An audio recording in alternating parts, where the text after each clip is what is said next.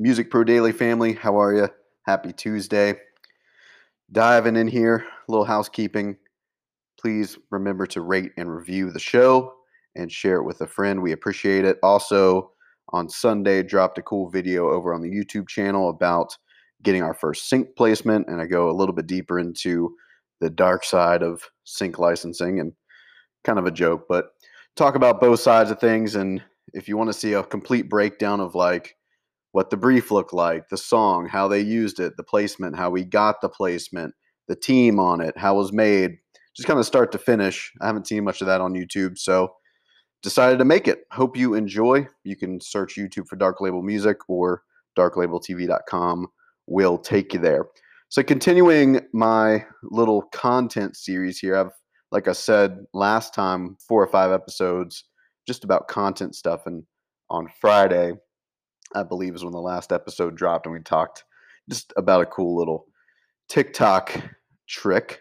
Um, Today, I want to talk about kind of getting the most organic reach out of your content. Nothing's more frustrating than making a bunch of content and no one's seeing it, because most of you would rather be producing anyway. So if you're going to make content, then putting that much effort into something outside of producing and then nothing really happening with it is pretty annoying. So a couple just things that are going on right now that are working for you. Speaking of, or working for us rather, that I'm going to share with you. Speaking of content, I literally just did a 40-minute new business class. We do a new one every year, and it was time because we're going to start running some ads and stuff again.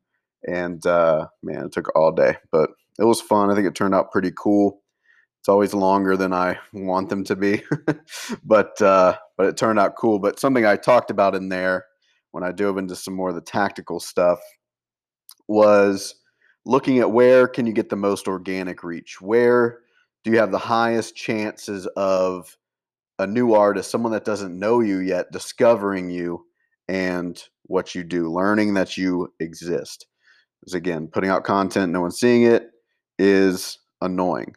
So generally it comes down to looking at platforms or features of platforms that have the least amount of paid advertising on them, because the more paid advertising is happening, then the more organic is going to be suppressed. There's a limited amount of room, right? So if people are buying ads, they're going to suppress your organic content to make sure they have enough room to show ads at the frequency that they need to show them.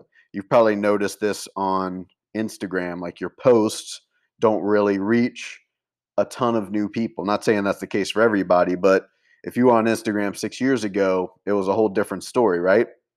Well, in the timeline, this is just how it was explained to me. I'm not an expert on it, but like in the timeline, there's a certain amount of certain average of time people scroll, and they have to put ads there, so they have to suppress organic. Um, so, but if you look at, let's say, stories, well, there's less ads being bought on stories, so the organic reach is higher. If I make a post on Instagram, maybe, out of 3,000 followers, I don't know, gets 30, 50 people seeing it. I don't know. But on a story, it's 4 times that, 5 times that. And there's just more organic reach there. So if I really have something I want the people who already follow me to see, I usually go stories. Then you look at things like Reels on Instagram.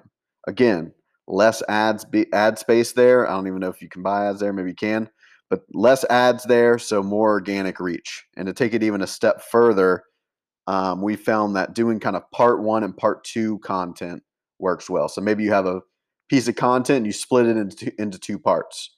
So you post part 1 and then part 2, they're going to want to see part 2. So it takes them out of the Reels onto your profile because they want to go find part 2. Just a little kind of thing for bringing more people into your world organically. And then if you look at entire platforms, so those are just some little feature specific things on Instagram. But then if you look at entire platforms right now, I mean, we talked about it last time. It's why everyone's on TikTok. There isn't enough ads to where they are having to really suppress the organic, and people are getting a ton of organic reach. So if you're going to put effort into making content, focus on where it's going to get the most organic reach. I'd argue like Facebook groups are probably decent too, maybe even Reddit. It's like someone else has already done the work to bring people there. And it's not going to get shown to everyone, but pretty decent, pretty decent reach we've found. So focus on the stuff that has the highest chance of new people discovering you. YouTube can kind of be in that category, but it just takes a while. It takes a while for it to work. So I'm going to leave it out for now, but focus on those. Instagram features stories to reach the people that already follow you, reels to reach new people. Try the two-part, part one, part two strategy to bring people out of reels onto your profile to go watch the other part. TikTok, of course, has high organic reach right now. And yeah, that's it.